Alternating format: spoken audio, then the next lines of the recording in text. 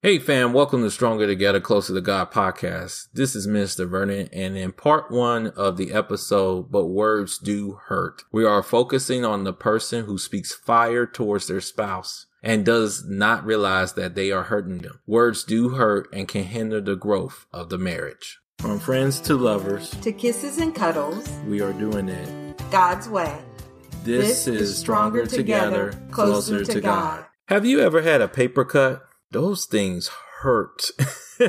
I'm being honest with you because recently I've had a paper cut on my finger and it was painful. And I didn't even know it comes out of nowhere because I didn't even know I had a paper cut until sometime later. It didn't leave no evidence like blood, redness in the area. But I do know if it's not treated quickly, more painful it will become. It will sting. It will just leave the stinging feeling to it. And it leaves room for bacteria and other infections to enter my body. When I was looking at that paper cut, God kind of reminded me about something about words. What about the way you speak to your spouse? Are you leaving paper cuts through your word? Are you leaving little nicks here and there that can hurt the emotion or self-esteem of your spouse? Do you cut through your statements? Are there slices and stabs in your words as you talk to or about your spouse? See, the old phrase of sticks and stones may break my bones, but words do not hurt me is wrong.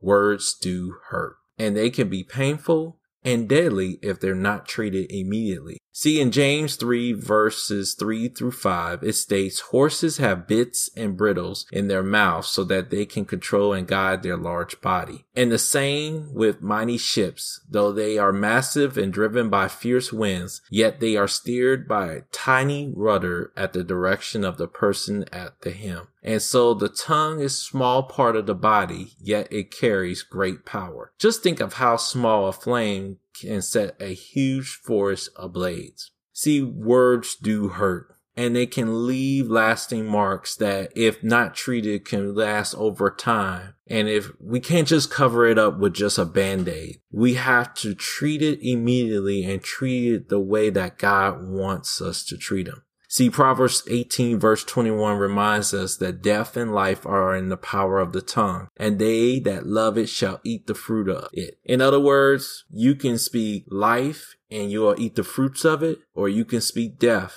and eat the fruits of it. And the impact can jeopardize your relationship with your spouse, your children, and others around you. See, James 3 verses 2 reminds us that we all fall in many areas, but especially with our words. Yet if we are able to bridle the words we say, we are powerful enough to control ourselves in every way, and that means our character is mature and fully developed. But I know you're saying, Minister Vernon, they hurt me. They said something, or they did something to me, or they failed to do something they promised that they said. And that's understandable. See, Dr. Les and Leslie Perry, authors of The Good Fight, pointed out that criticism and complaining are miles apart. A complaint focuses on a specific behavior, while criticism attacks the other person's character. And if we want to treat our spouse with love or treat our spouse with respect, we have to be careful on how we start the conversation about the issue at hand. See, Gottman and Notaris, authors of Decade Review Observing Marital Interactions, revealed that 96% of the time, the way a discussion starts predicts the way it's going to end. You belittle through contempt through your spouse, you obviously know what the end result is. It's not going to be pretty. And that's why Romans 12 verse 19 reminds us, beloved, don't be so obsessed with taking revenge, but leave that to God's righteous justice. For the scripture says, if you don't take justice in your own hands, I will release justice from you, says the Lord. So what should you do instead?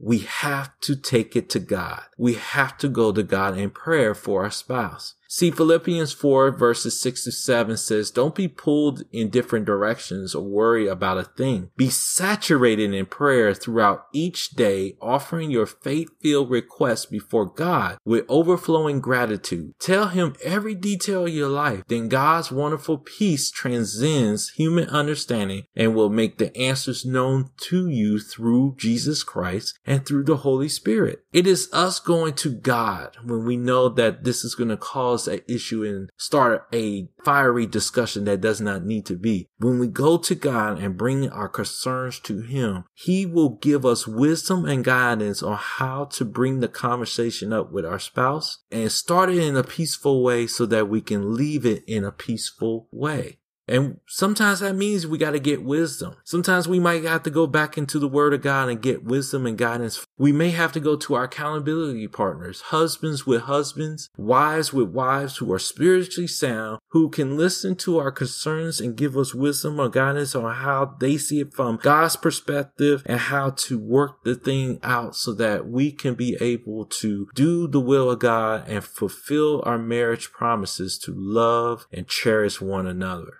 See, like we said, Dr. Les and Leslie Parrott, they wrote this book, The Good Fight. And actually, we have some married couples who are going through this book right now through our church. And one of the things that they suggest is avoiding using the word you at the beginning of the statements, and instead use I or we and state a concrete, specific complaint at the beginning of our statements. For example, instead of saying, who made you king of the radio station when you're driving in the car, maybe say it in this way. When we are on the road and you change the radio station without asking me, I feel like I don't even matter to you. That is a concrete, specific complaint that gives your spouse time to reflect and think about it. And then it gives an opportunity to have a healthy discussion on how to resolve the situation. The one important thing you got to do, though, is you got to apologize for the way you said it to your spouse. 1 Peter 3 verses 10 through 12 states that for scripture tells us whoever wants to embrace true life and find beauty in each day must stop speaking evil, hurtful words and never deceive in what they say. Always turn from what is wrong and cultivate what is good. Eagerly pursue peace in every relationship. Every relationship. That includes your marriage, and make it your prize. For the eyes of the Lord Yahweh rests upon the godly, and his heart responds to their prayers, but he turns his back on those who practice evil. And even James 3 verses 7 through 10 warns us, for every wild animal on earth, including birds, creeping reptiles, and creatures of the sea and land, have been overpowered and tamed by humans. But the tongue is not able to be tamed. It's a fickle, unrestrained evil that spews out words full of toxic poison.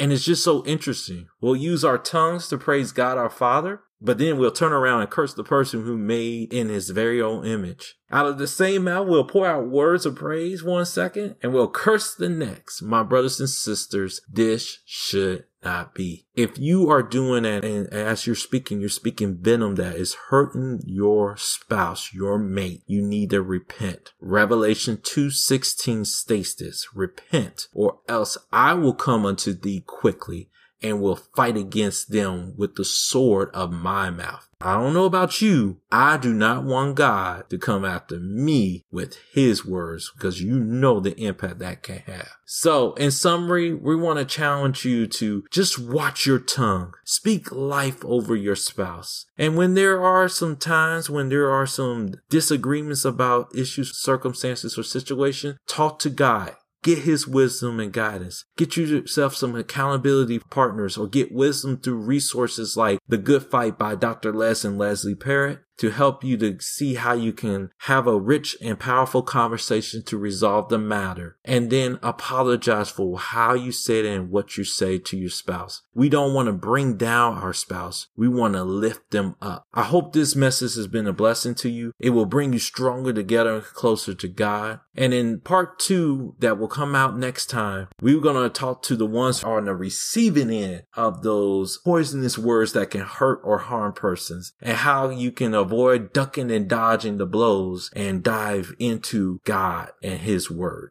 Make sure to visit our website at s2c2gministry.com, where you can find out how to subscribe to the show, learn more about our ministry and the different coaching and workshop activities we host in the area. And while you're at it, drop us a line and let us know what thoughts are about the podcast today. If you found value in this show and would like to partner with us, just click on the partner tab on our website or go to bit.ly/partner4 FOR marriage. Please tell a friend about the show, and until next time, peace and blessings to all of you.